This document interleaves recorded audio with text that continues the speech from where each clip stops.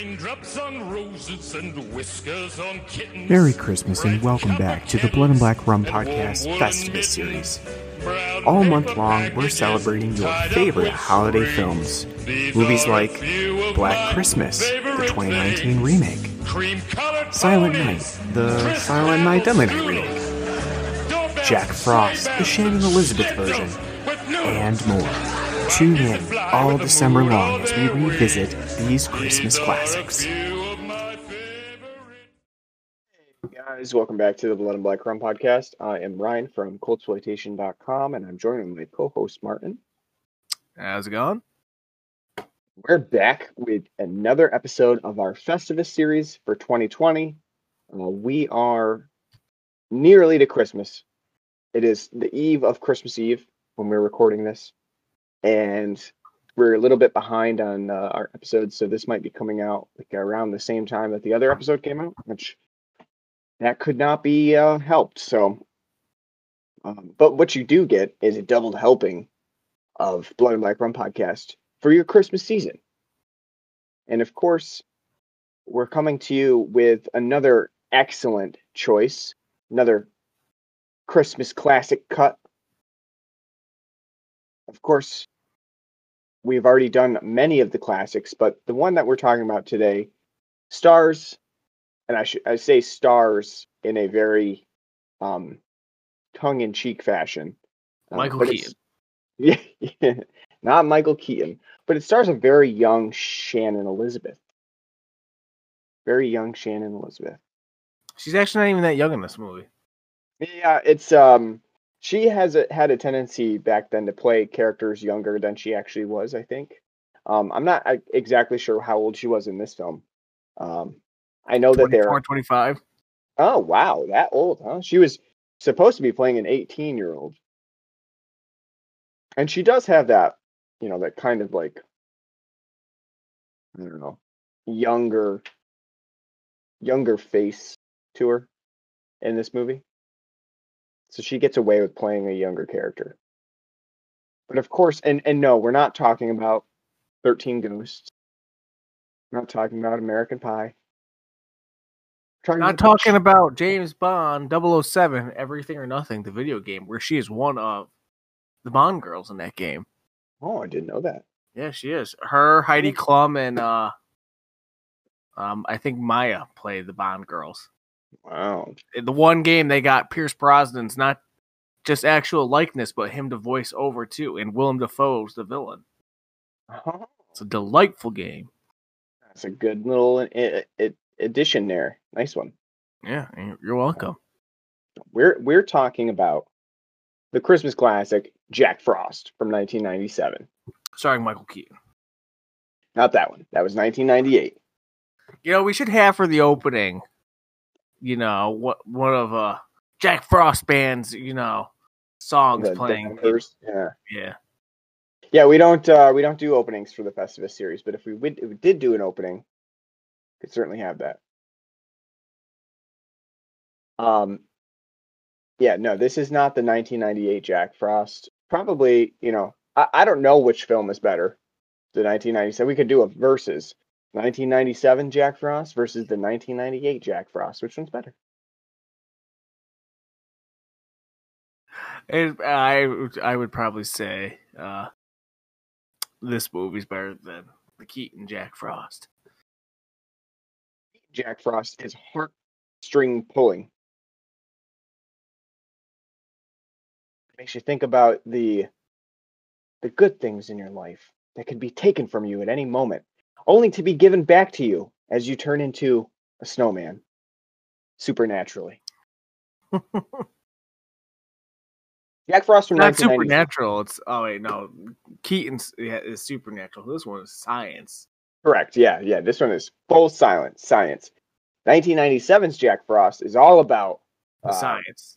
The science, the coroners who are giving their expert opinion on the murders in this small town.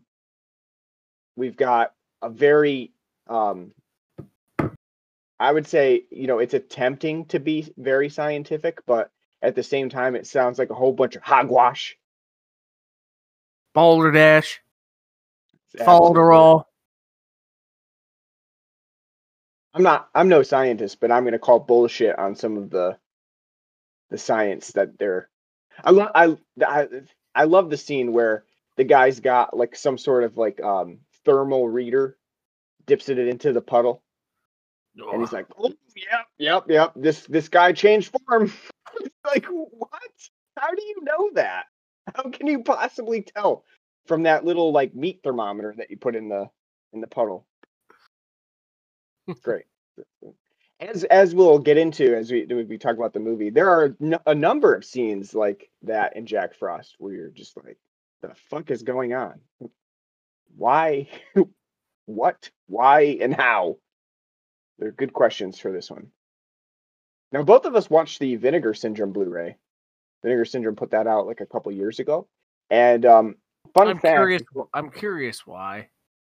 Because that's their wheelhouse. They do all kinds of, low budget. I know, but these are films that you don't want to see in fucking 1080p. Yeah, that's what I was gonna say. This film was released like direct to video back in 1997, and my dad did have it in the movie place. And I do remember Video World having it as well, and sat prominently right next to like Ice Cream Man. And it had a lenticular cover. I don't know if you remember that, where it had the 3D image that you would, move back and forth, and you can see that Jack Frost changes from like regular snowman to monster killer snowman. Yeah, and it looks fucking dreadful. Yeah.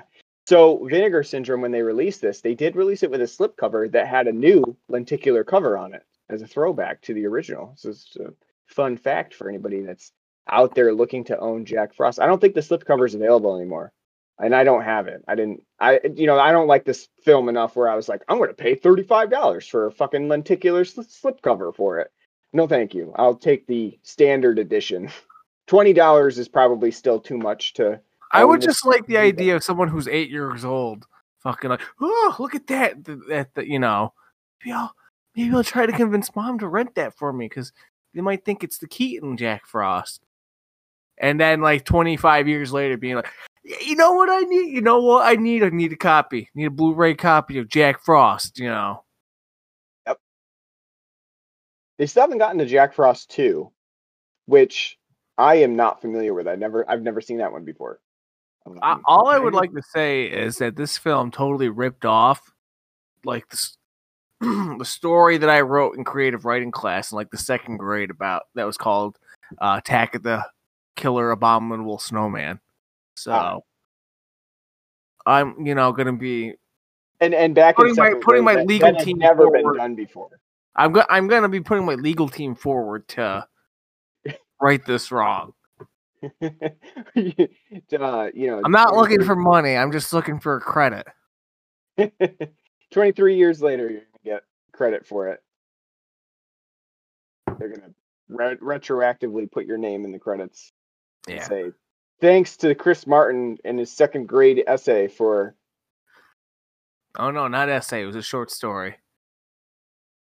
I'd like you to read it on air. I think one of our friends from elementary school has the binder of short stories that we wrote. But it was a masterpiece. It was probably in line with what we got from Jack Frost, maybe.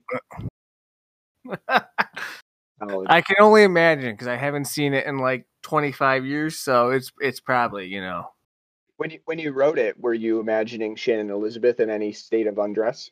No, I didn't know who she was at the time. Okay. Because this is her first film, so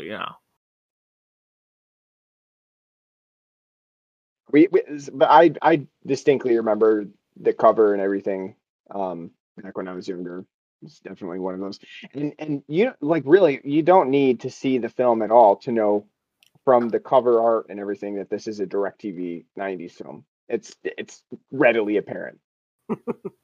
and even then, if you weren't sure by just seeing the cover art, then popping the film in the first 5 minutes, you know this was DTV. It just has that. It just has that feel. There's a If- distinctive. Feels like a Leprechaun sequel. Absolutely, yeah. It's just got one of those feels to it that you know that it was DirecTV. And the director, Michael Cooney, has really done nothing else. He's only done Jack Frost and Jack Frost 2. This was his raison d'etre. Well, I was saying too. I can't remember where I saw it, but it was saying that he directed the film because they couldn't hire somebody to direct the film. They didn't have the money to, so he had to direct it, which is always a good sign. That's right. Yeah. I mean, the guy has written a few other things, notably Sick Souls with who's it? Julianne. What's her name?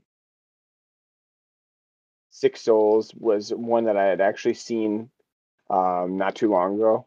Saw it probably a few years ago. It was garbage. He wrote that one, and he also helped to write Jack Frost. He wrote it with another fella, Jeremy Page. But yeah, that's not a good sign when you see that he's no one else would direct it. You know, they shopped it around. They got no money. Michael falls to Michael Cooney to direct. All right, so before we get too far into the film, let's take a break. So we got a very special beer on the show today. It's like a nice 1980s episode about alcoholism or child molestation on a very special episode. When the music gets soft and there's a reminder during commercial breaks. We'll be back to this special episode. Should have done that for Scrooged. That's right. You'll Yeah. love You'll love it. All right, so take it away. What do we got on the show today for beer? We have a nice new decadent beer brought to us by Beer Tree. And by brought to us, I mean they didn't actually give us the beer because that'd be too cool. But bought a new beer from them. And it's called Virtuosity, which is a dragon fruit, passion fruit, marshmallow sour New England IPA. What a combo! What a lot of what a- things going on in it. Yeah. Because usually when you think of NIPAs, I mean, you think of citrusy fruit, but usually they're not shooting for dragon fruit and passion fruit. Putting marshmallow into your IPA is not something that you would really think of. I mean, it is the next logical step after kind of like a lactose being added to an IPA, but it's a little out there. And so is like the idea of it being like a sour, like a goes. So they're combining like a whole bunch of. Essentially, it's I don't know. It'd have to have like a brewmaster kind to break it down for me, because honestly, I wouldn't even consider this to be an IPA or an IPA on the taste profile, because it's the passion fruit and the dragon fruit is so very overwhelmingly present, and not in a bad way, but it's obviously, front and center more so than like a hop characteristic. Yeah. And so is the sour aspect. It's not a really bitter sour like the Warheads, like where it's really tart, but it's got enough like a bite there to give you that sour aspect. And then the marshmallow part is absolutely delightful too, because you definitely get a nice light, sugary, marshmallowy feel to which pairs absolutely perfectly with the dragon fruit and the passion fruit. We've had Beer Tree before. I do know they make a couple other like marshmallow NIPA sours. This is the first one that I've had of theirs. I've heard really good things about it. It's an odd combination, but I think with the right fruits, it definitely is something that would be like a delightful, refreshing, decadent drink to have. And this is that. Yeah, this is really good. We've had a couple beer trees before. Never one to this degree. We've had some really good ones from them. This is almost more like what Equilibrium's doing right now. And marshmallow being one of those ingredients that just seems to be very popular right now for IPAs. And I think it pairs really well. As I was saying to Martin before, the marshmallow just brings out another component to an IPA that I just think is, it's something that has really added what you might not have thought could be done to an IPA. It's like, how do you change it significantly? How do you change the formula? I think the marshmallow just adds another layer to it. It definitely adds more depth to that lactose characteristic. Because I can see how like the lactose, like when we had the Moon Sugar IPA from Founders on, it had it was a lactose IPA, and while good, I can see kind of how just like a general like slight creaminess and like milk sugariness could like kind of turn you off, but like the marshmallow aspect is basically taking that and adding a little bit extra layer and fluff to it. No pun intended on that. And enhancing whatever fruits that you have in there. I think the sometimes the lactose can be too sweet. It can make, especially if you've got an IPA with citrus characteristics or even a double IPA can sometimes make it overly sweet. The marshmallow doesn't do that. It brings out another flavor to it. And I think that's what the Virtuosity has. It's got a very nice passion fruit, dragon fruit tartness to it. And then that marshmallow sweetness and like vanilla-ness to it that I think is really, really good. With that said, like you said, with the NIPA element, I don't see that as much. It's not extremely hoppy or anything like that, which you would think from a IPA standpoint. It actually tends to be more sour than anything else. But this just really blew me away. It's just really, really good. And the explosion of ingredients that you get in it is just, some of the best beer that I've had recently. It's like a fantastic like dessert IPA, which is something you wouldn't really think of, like a dessert IPA. Yep. But yeah, I really enjoy this. I like it a lot. It's $21.99 for a 4-pack. Well worth it. This is great. Really good. Yeah. There are some beers that you pay that price for and you're like, I wouldn't do it again. But Virtuosity, I definitely would get it again.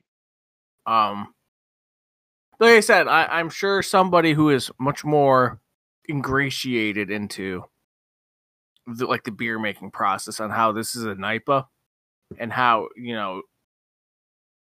how it's made makes it a New England style IPA. But overall, I would say the sour, lactose, and, fruit aspect of it very much, I wouldn't even ever think of beers that are made like this to be NIPAs.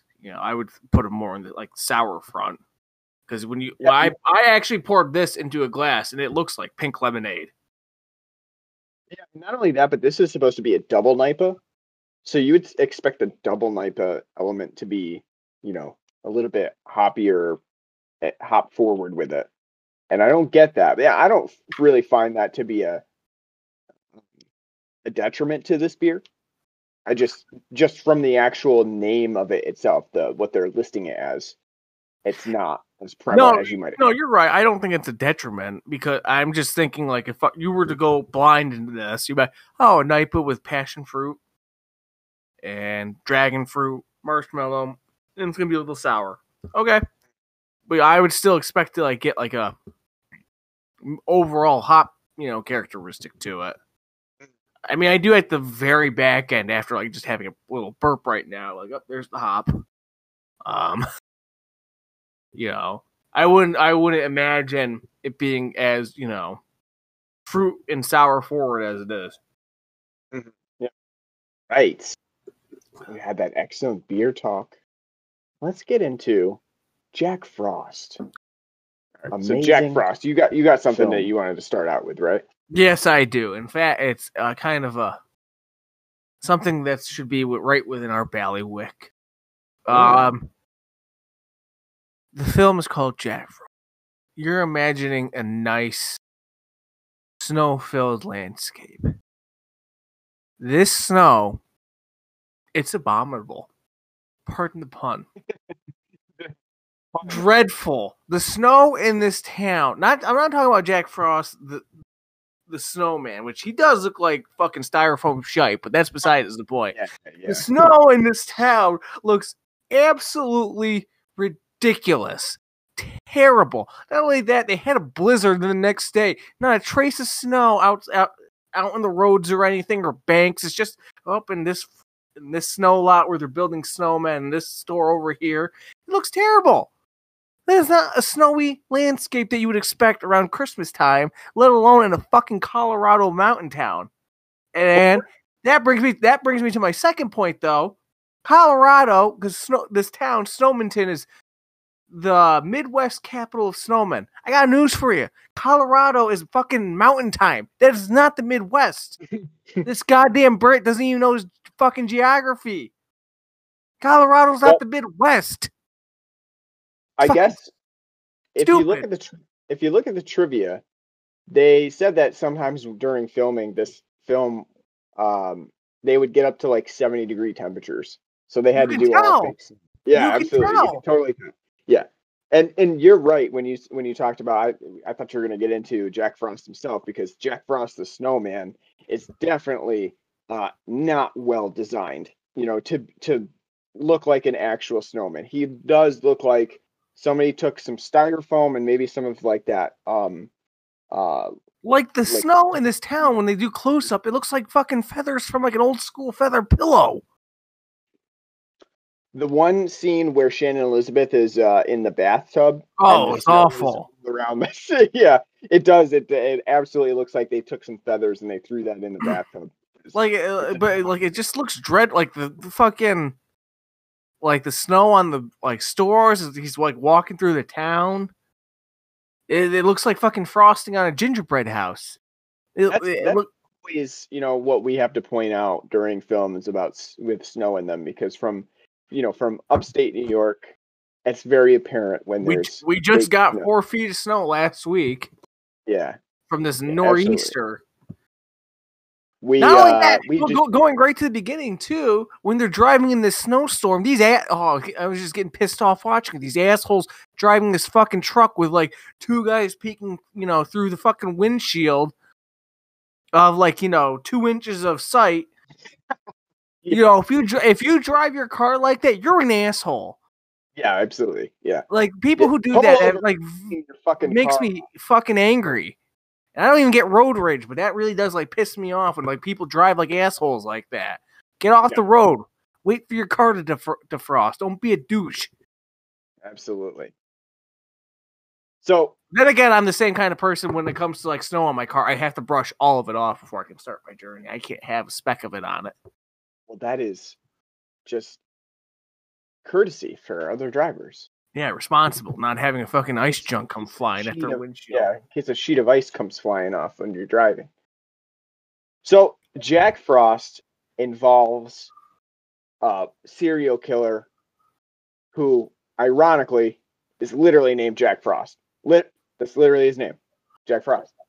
The film doesn't try at all to not make that sound stupid.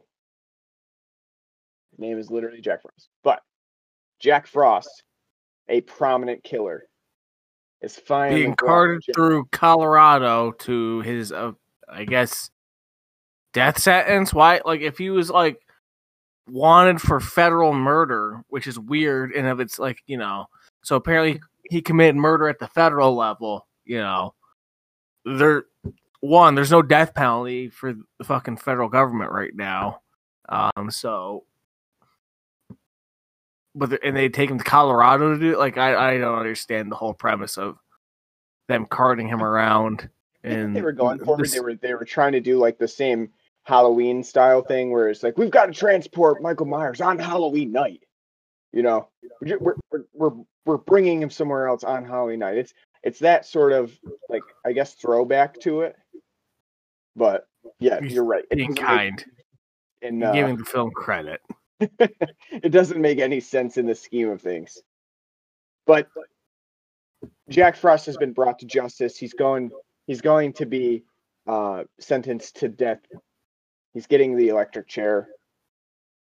And unfortunately, the drivers of this transport vehicle get into a really stupid accident that has a great two shot close-ups of both drivers being like, what the fuck? Like they came out of nowhere. It spins like a fucking Batman segue, like the Adam West Batman, like It's that entire opening sequence is just one after the other of like ridiculous sequences. It just the whole moment is ridiculous. It's very Leprechaun-y. Yeah, it definitely. Like I said, first 5 minutes, this is direct to video. This is DTV. No doubt about it. See the first 5 minutes, and And then not only that, but after the whole Jack Frost scene where he's doused in experimental chemicals, reduced to goo, and then transposed into a snowman. Which, by the way, nobody was like thinking like, hey, this experimental genetic shit, which is apparently labeled right on the. I didn't know there was a fucking DOT warning label, genetic, material. Apparently they don't teach us that at the distribution center about when it comes to, because we have to take hazardous training every year. I don't remember that being on the DOT's list of things, But be careful. Genetic liquid, whatever the fuck. Sprays and he turns into styrofoam man. Yeah, but not only after that scene, but we get the most ridiculous scene later after that when we first meet the sheriff, who has a flashback sequence of seeing how he brought Jack Frost to justice, and Scott McDonald, who plays Jack Frost in this film, is really doing a stand-up job being as over the top as possible, because in that first sequence in that flashback where he has to basically curse the sheriff and say he's going to get his revenge, he is extremely over the top. Yeah, I think the direction was be like Chucky, but even ham it up even more so. Right, just go all out. Yeah, Brad Dourif, but make it way even bigger. More. That brings me to my third point. Why, again, have we reviewed another film where the sheriff of a county is only focused on one fucking town? Is this the county seat? I don't understand. He's a sheriff. He's not a village or town cop. It's a sheriff. Maybe this murderer is murdering all around the fucking Snowminton County. We don't know. But he only cares about Snowminton. Stupid. It's just like fucking Brian Dennehy and Rambo, First Blood. Yeah. That got a lot more area to patrol than just, the one fucking town. The name of the town, Snowminton. It's just so stupid. Just a fucking awful name. Didn't even try. But no creativity to it whatsoever. And another nice point. So, Snowminton, home of the world famous snowman contest. What's it with movies and all the fucking Midwest? And again, this is on air quotes because Colorado's not the fucking Midwest, but these Midwest towns claiming to be the home of whatever, and it's always a bunch of bullshit.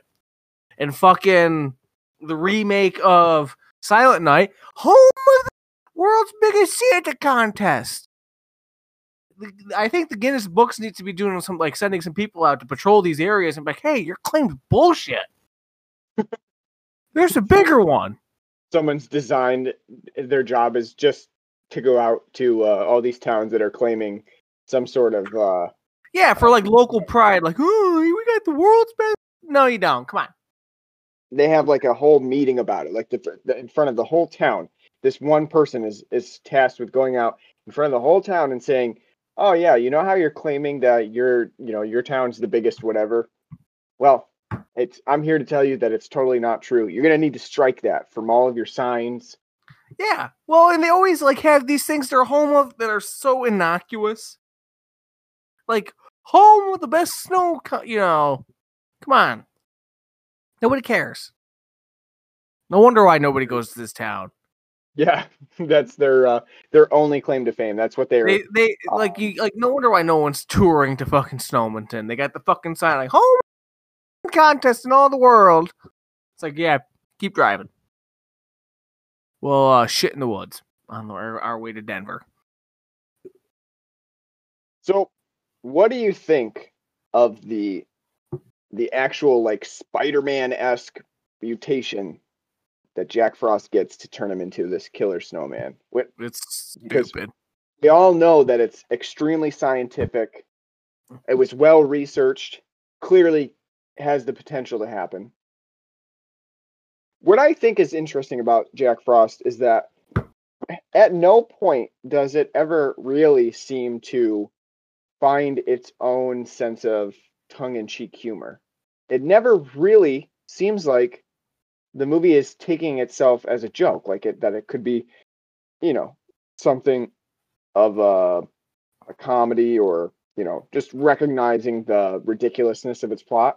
It's got the Room aspect of like it's taking me seriously. Then after everyone doesn't, like, yes, it's a comedy. Exactly. It was marketed, post-release as a comedy, like a horror comedy, but it's really not. It's more so in the vein of it really trying to do this seriously. I never really get some films. You get the idea that they know that it's stupid and they're playing that up. But I don't get that feeling from Jack Frost. I really feel like, for the most part, they're shooting for a serious horror film that has the inclinations of being having witty one-liners like in Child's Play or the later Nightmare on Elm Street sequels. That's what it's shooting for, and yet taking it very seriously at the same time with a murderous snowman, which I found very interesting because I think if the film let go a little bit and had a little bit more fun and kind of poked fun at itself, it would be a better movie for it. I think that Jack Frost, while I would say that I do enjoy it to a certain extent, it's not bad enough to be so bad it's good, like a Troll 2. It's not to that level where you can sit back and kind of laugh at literally everything that's happening in it. I would actually say that for about half of the film, it's kind of mundane. And the last part of the movie really tends to go too long because there's like 3 times where Jack Frost comes. I would say 3 fake out endings. Yeah, exactly. And I think that's Peter Jackson's inspiration for the Return of the King. The 3 different endings that you get through that 3-hour fucking slog. I actually haven't seen Return of the King. I've only seen The Fellowship of the Ring, I think. Oh. So I haven't seen The Return of the King, but yeah, I'll take your word for it. I think that it just goes on too long at the end because you have those 3 fake outs and you're like, fuck, will this thing end? Should have been an hour and 15. They stretch it to an hour and a half. Yeah, exactly. Like there's just too many of those fake out moments. And I guess the ending that we do get with the antifreeze, I like that ending. I think that makes sense. Use the antifreeze God, to melt Jack Frost and then basically fill up a container full of his fluids and just kind of let it sit there so that you make sure that he never forms again. I think that makes sense to me. I like it. Yeah, the sheriff wasn't blinded in that truck from fucking chemical birds. From rolling around in the antifreeze. Oh yeah, that made sense. What The other thing too is that Jack Frost has an icicle that protrudes out of his stomach or whatever. I'm going to call it his penis. It's Jack Frost's penis, and he basically impales the sheriff with the icicle, and he is under the assumption and tells the audience that he's piercing his heart because he's like, oh yeah, there's the clearly bleeding. not. But clearly not, because then the sheriff is like fine and dandy after and chucks him out a second-story window. Eats him out, I would say. Just I don't know. I'm kind of the antifreeze ending, because I think that story-wise it makes sense. But there's too many endings. There's too many fake out endings. The blow up scene. What's the other? What's the other one where he nearly is killed, but then they lock him into A furnace. a furnace, and then he's melted again, which is again, stupid. Yeah. Oh, he can go from solid to liquid, and it's but if he's solid, then you can hurt him. What? You can be. How the fuck does that work? Why couldn't you just pour antifreeze into a puddle that he's in?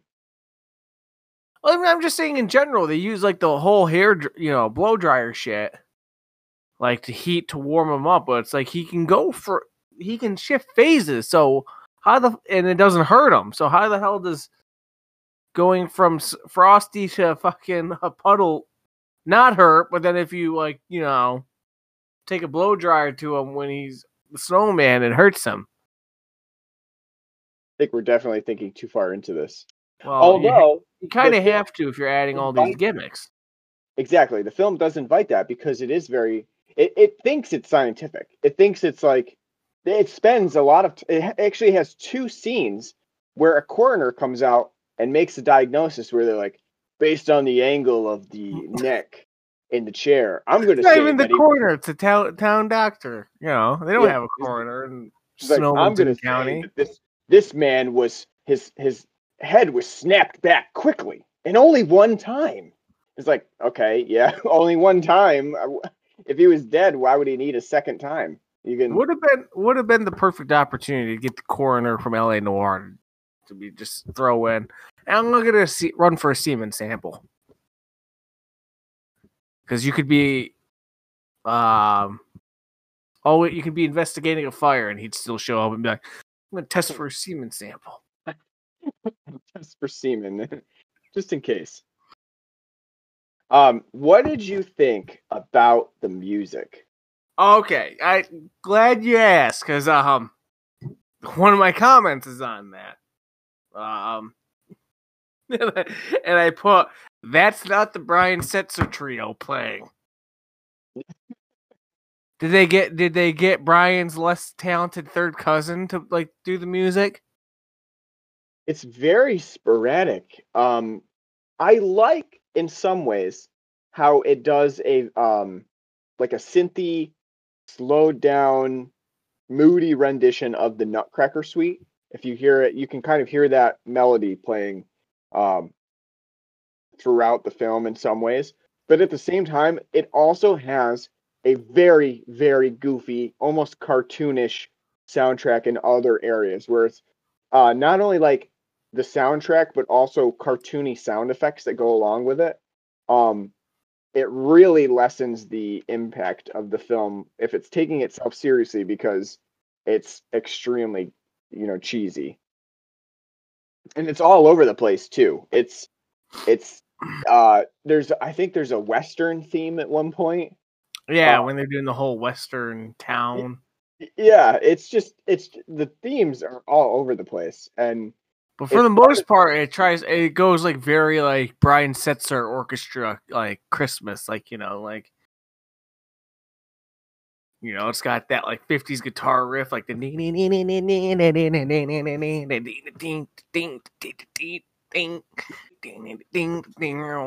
It also has sort of almost like a beach surfing tune to it. Ding, ding, ding, ding. Yeah, so yeah, Brian Setzer. Yeah, it's very, very odd. It's just all over the place. I don't know why they chose to do it that way, but it's certainly interesting. Um, just very, very strange. I don't get it. So I thought you'd have something to say about the music, since you normally do mention films that have really weird soundtracks. Yeah, well, it's not fitting. I mean, like I said, maybe if it was actually Brian Setzer playing, like, okay, you can get into it. But here it's like, somebody went on to like AOL and it's like search, keyword, free Brian Setzer music. Stumbled upon 1995's version of open source music. Yeah. Same thing with the sound effects, because the sound effects for most of this film are fucking like, ripped out of Three Stooges. Bong, boom, boom. Yeah, that's what I was talking about. Like sort of the cartoony sound effects that it has going on throughout. It's definitely strange. How about the gore effects? The film itself does have a number of killings, and they're all lame.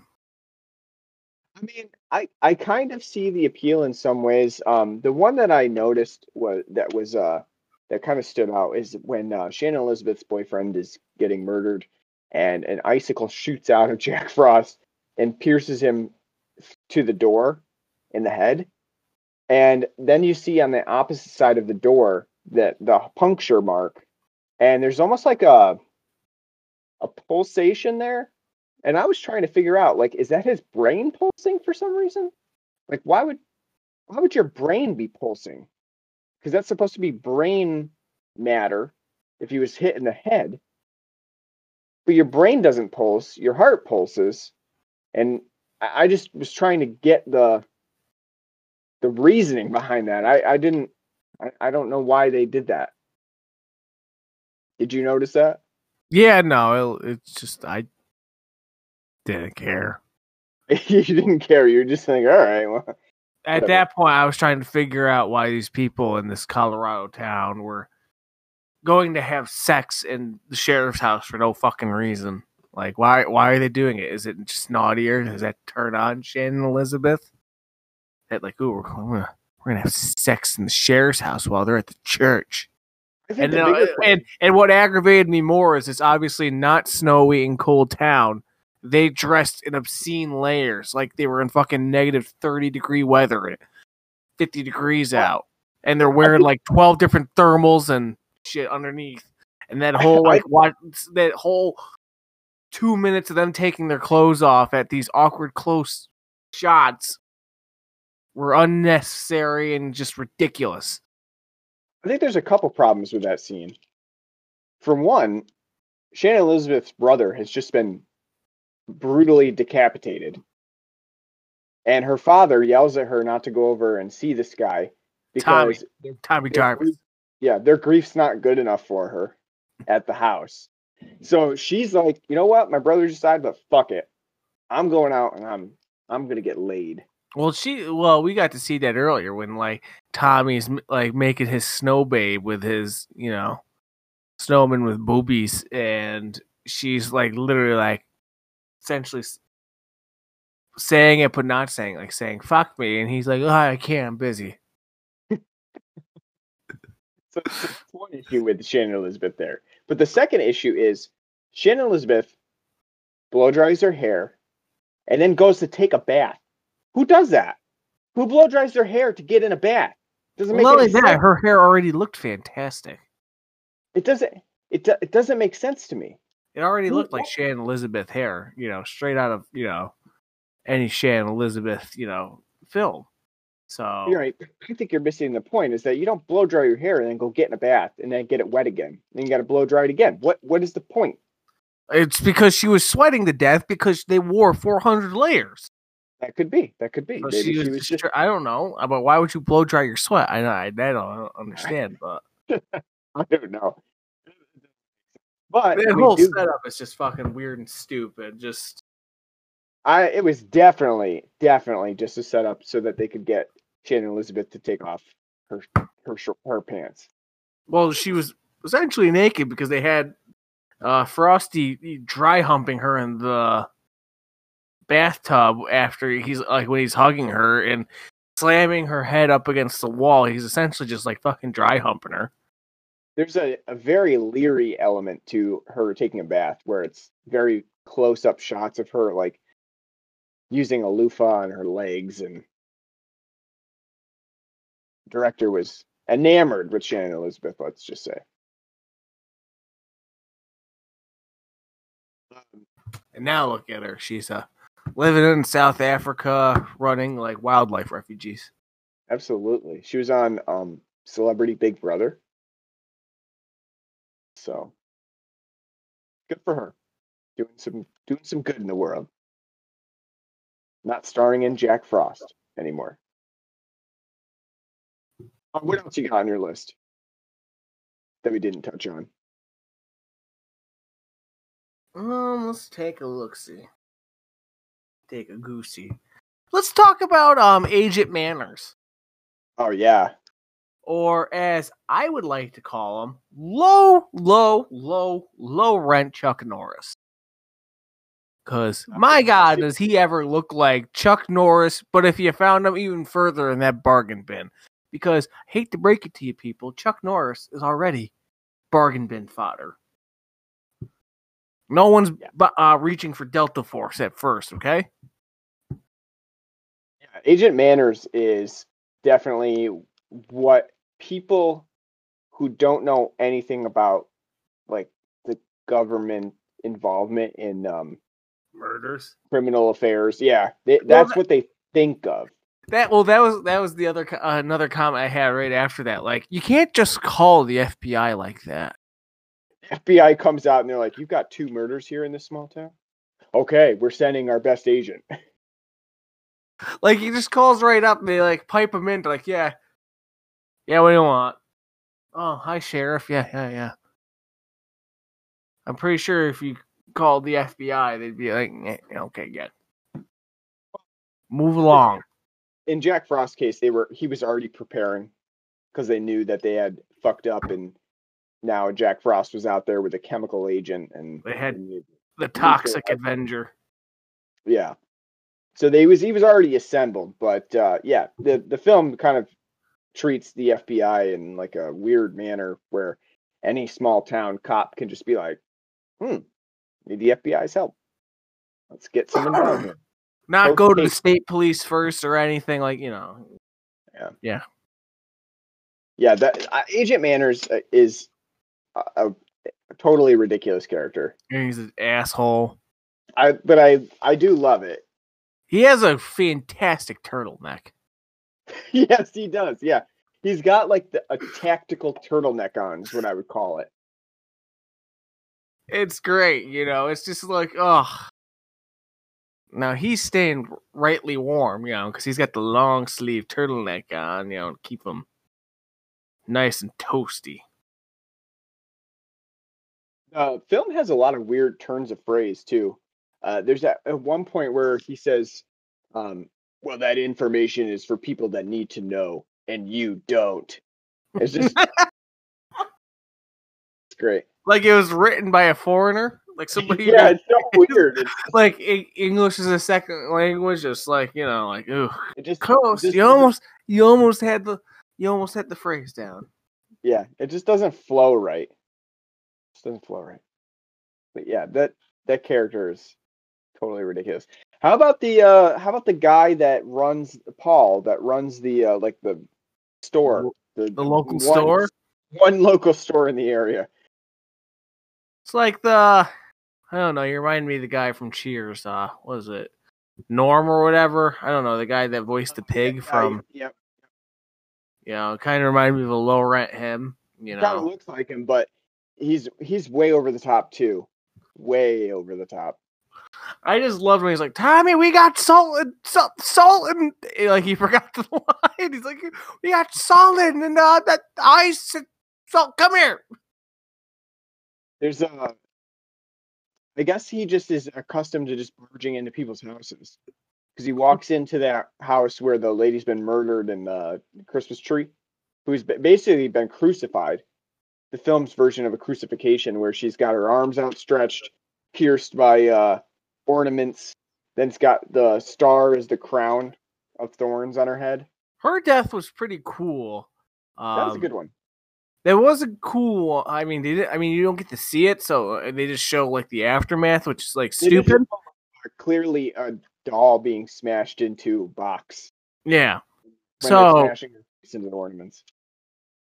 That and the fact that like in 1995 you still have like glass ornaments. Like what is this fucking 1850? You know. You probably have some shitty little paper mache thing hanging that your son made in kindergarten. Like, hanging up every year. I thought they did a pretty good job with that, though. Pretty good scene. And like I said, the crucifixion element to it is definitely it makes up because the fucking her bastard husband gets the handle of an axe like shoved into his like throat. Right. Yep. And we don't even see it. It's just fucking that, and you see the aftermath, and it looks fucking stupid.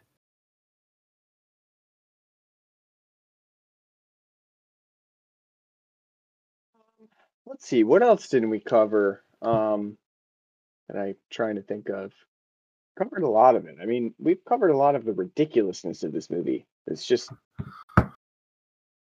it. Like how about I said, that nice sex hotel? When they're going through like the motel, like at the end of the film, and you hear like the sheriff's like knocking on the doors, and you hear like, oh, I didn't hear like a goat in there with the person, and then like the BDSM and like. What do you expect? It's a small town. People got to get their kinks out somehow. You know, Silent Night would take that to the next level. Yeah, they turn to the sex hotel. That's probably the only hotel. So everybody knows that's the sex hotel. Like, where's Rob? Oh, yep, down at the sex hotel. I'm getting a good wanking. Getting his kink on. Yeah, didn't stand out to me, but yeah, it's there. I just thought it was funny because it was like a really just like really obvious they're trying to be funny. Like anytime you're trying to like throw like a goat and sex and like, you know, you're trying too hard or you're not trying hard enough. Yeah, it's weird because the film sometimes is funny, but again, other times it doesn't really feel like it's I feel like it's trying, but it just doesn't work. Like, especially at the end when they cram in so many fucking puns and one-liners for Jack Frost. Yeah. It's like just awful. Like, yeah, made in America. The fuck? That is true. That's like Jack Frost gets a lot of bad lines. You missed the 7-10 split. You guys weren't even lined up like, you know, it's just, you know, it's just not clever. Right? It's not clever and witty. It's just fucking stupid. Like, here's the one pitch. What are you? A really pissed off snow cone? Yep. There's a couple others too. Don't eat yellow snow. I should have kept a track of like the shitty one-liners, like you know, wrote them down and have like a fucking old-timey stopwatch, like, you know, like click, click, click. What would you say the Christmas element to this film is? How Christmassy is Jack Frost? 0. It's not. I lied. 2. Give it a 2 out of 10 on the Christmas scale because you see like the one Christmas tree where the woman gets killed. Other than that, there's like no lights, no decoration.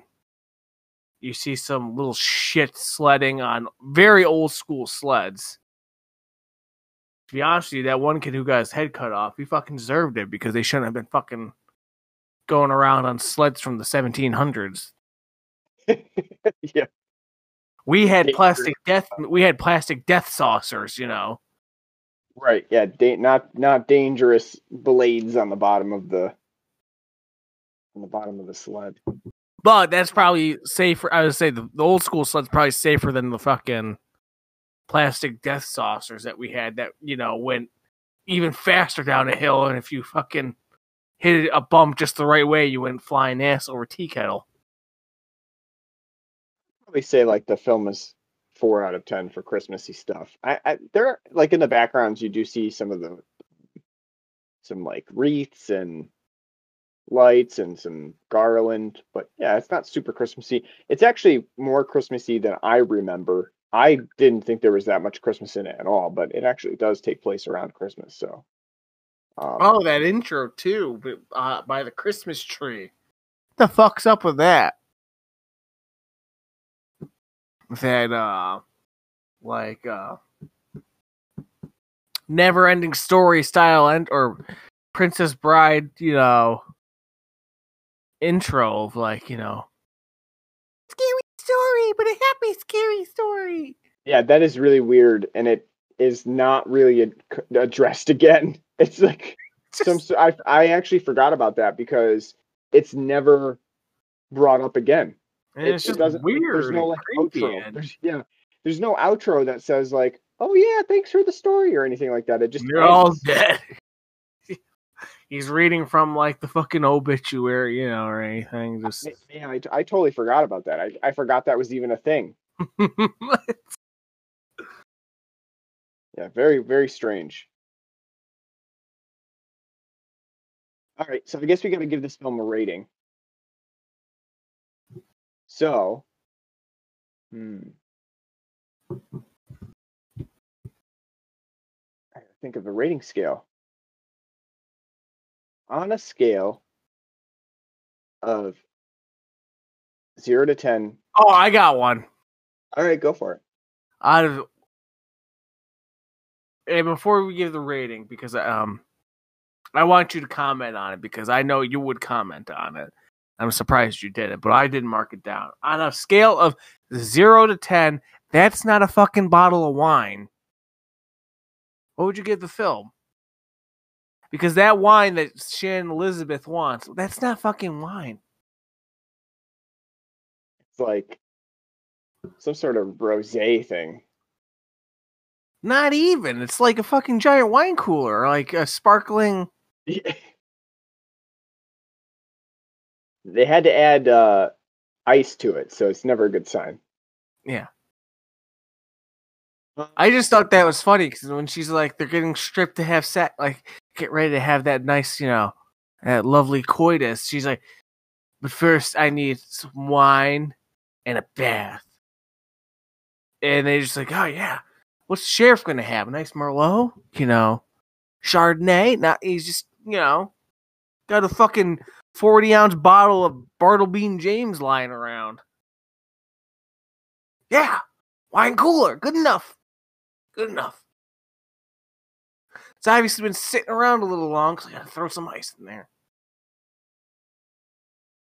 So I guess I would give this film a 4 out of 10. I think that it's okay. It's definitely not the worst of the direct-to-video films I've ever seen. But it definitely it wears out its welcome fast. I think it's because it doesn't really know what tone it's going for. It has a lot of like different pieces to it, and as we just talked about, like the opening sequence with the story that doesn't make any sense or come back later on.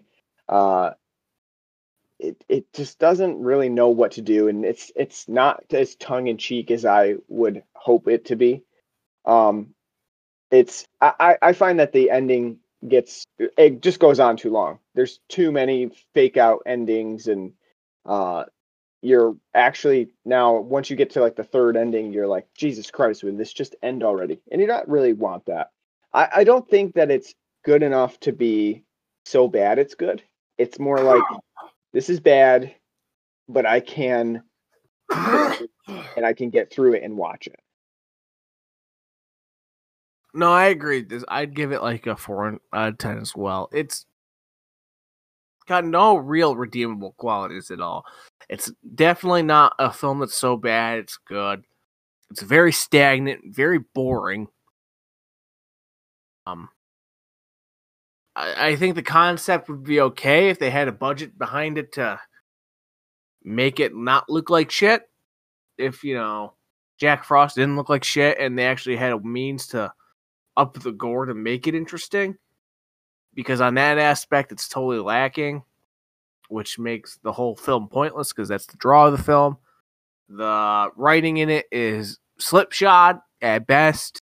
There's no, real great, not saying character depth, but, just, any...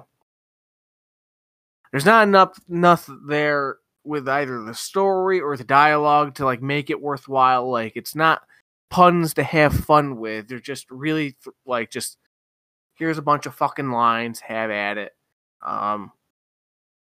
Everybody in this film is trash, except Shannon Elizabeth. And I'm not just saying that because you get to see her butt, but I mean, she's actually the only one in this film, if you ask me, that acts halfway decent. And she's only in the film for 7 minutes. Like I said, the kills are just benign and really not that interesting. The film goes on for half an hour longer than it should. The fact that you have 3 fake out endings is ridiculous. Even though they're not fake out. Even though they're not actual endings. Yeah, it's a bad film. I hope to never watch it again. To give me my Blu-ray back. Yeah, I'll bring it right over right now. You won't be using it again. No, it's just, Or if you want, I'll throw it right in the receptacle where it belongs. Yeah. You know what? We'll have to do Jack Frost 2 at some point because I've never seen it. I am curious what they do with that one. I doubt even Vinegar Syndrome's touched it. They haven't, no. And it technically is a Christmas movie. So, interesting to see. I think in this one, though, in Jack Frost 2, they don't even try to have a snow climate. They go right to tropical setting. So, perfect. Just yeah, exactly what I'm looking for in this type of film. No attempt at snow for that one. All right. So that about does it for our Festivus series for Christmas 2020. Thanks a lot for listening as we have gone through these 4 films. I think we will be back next time. We're going to try to do... are we going to try to do Wonder Woman 1984? Sure. I'll be able to get it. I'll try to get you a link to see it as well. That comes out December 25th, so that's right in our wheelhouse of covering, unfortunately, the DC movies. I've got expectations for this one. I like to think that we as a society have not done well because we haven't been overloaded with DC and Marvel stuff. True. Though we are now entering the, I guess, golden age of Star Wars. Don't know if it's much of a golden age because I know a lot of people are shitting their pants about having 300 different series to watch, but no thank you. Even if they're good, no thank you. I don't have, especially at this time, the wherewithal to dedicate to such things. Yeah. So yeah, we're gonna be hopefully checking out Wonder Woman 1984. So stick around for that. We are on pretty much any podcasting app that you can think of. We're on Apple Podcasts, Google Podcasts, Stitcher. I think we're going to be changing our host as well. So more on that as it progresses. Not that it matters too much to anybody if you listen to the show on an app. It'll be the same no matter what. So we are on Facebook at facebook.com/bloodandblackrum. We're on Twitter at bloodandblackrum. We have an email address at bloodandblackrumpodcast@gmail.com, and you can donate to us on our Patreon page at patreon.com/bloodandblackrumpodcast. Anything that you can donate is greatly appreciated. So thanks for listening to our Festivus series. We will be back fairly soon with a new episode on Wonder Woman 1984 if everything goes well. So stick around, and we hope to see you back next time. Take care.